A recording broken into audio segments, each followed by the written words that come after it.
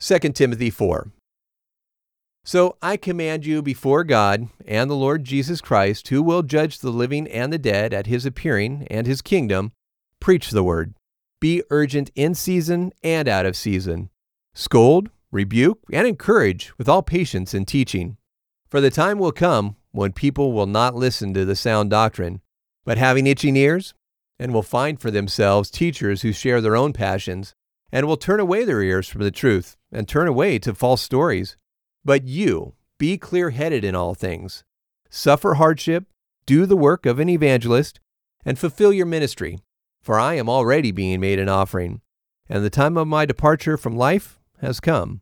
I have fought the good fight, and I have finished the course. I have kept the faith.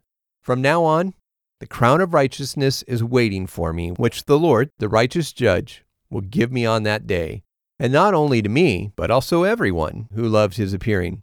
Work hard to come to me soon, for Demas left me, since he loved this present world and went to Thessalonica. Crescens went to Galatia, and Titus to Dalmatia. Only Luke is with me. Take Mark and bring him with you, for he is useful to me for service.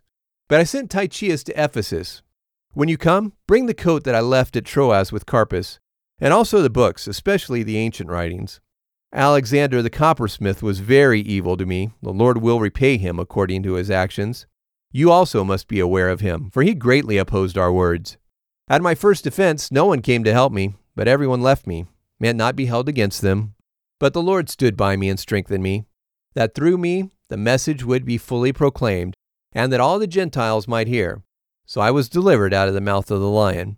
And the Lord will deliver me from every evil work, and will preserve me for his heavenly kingdom. To him be the glory forever and ever. Amen.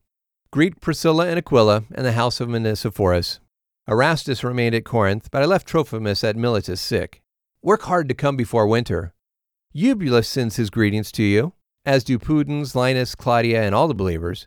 The Lord Jesus Christ be with your spirit. Grace be with you. Amen.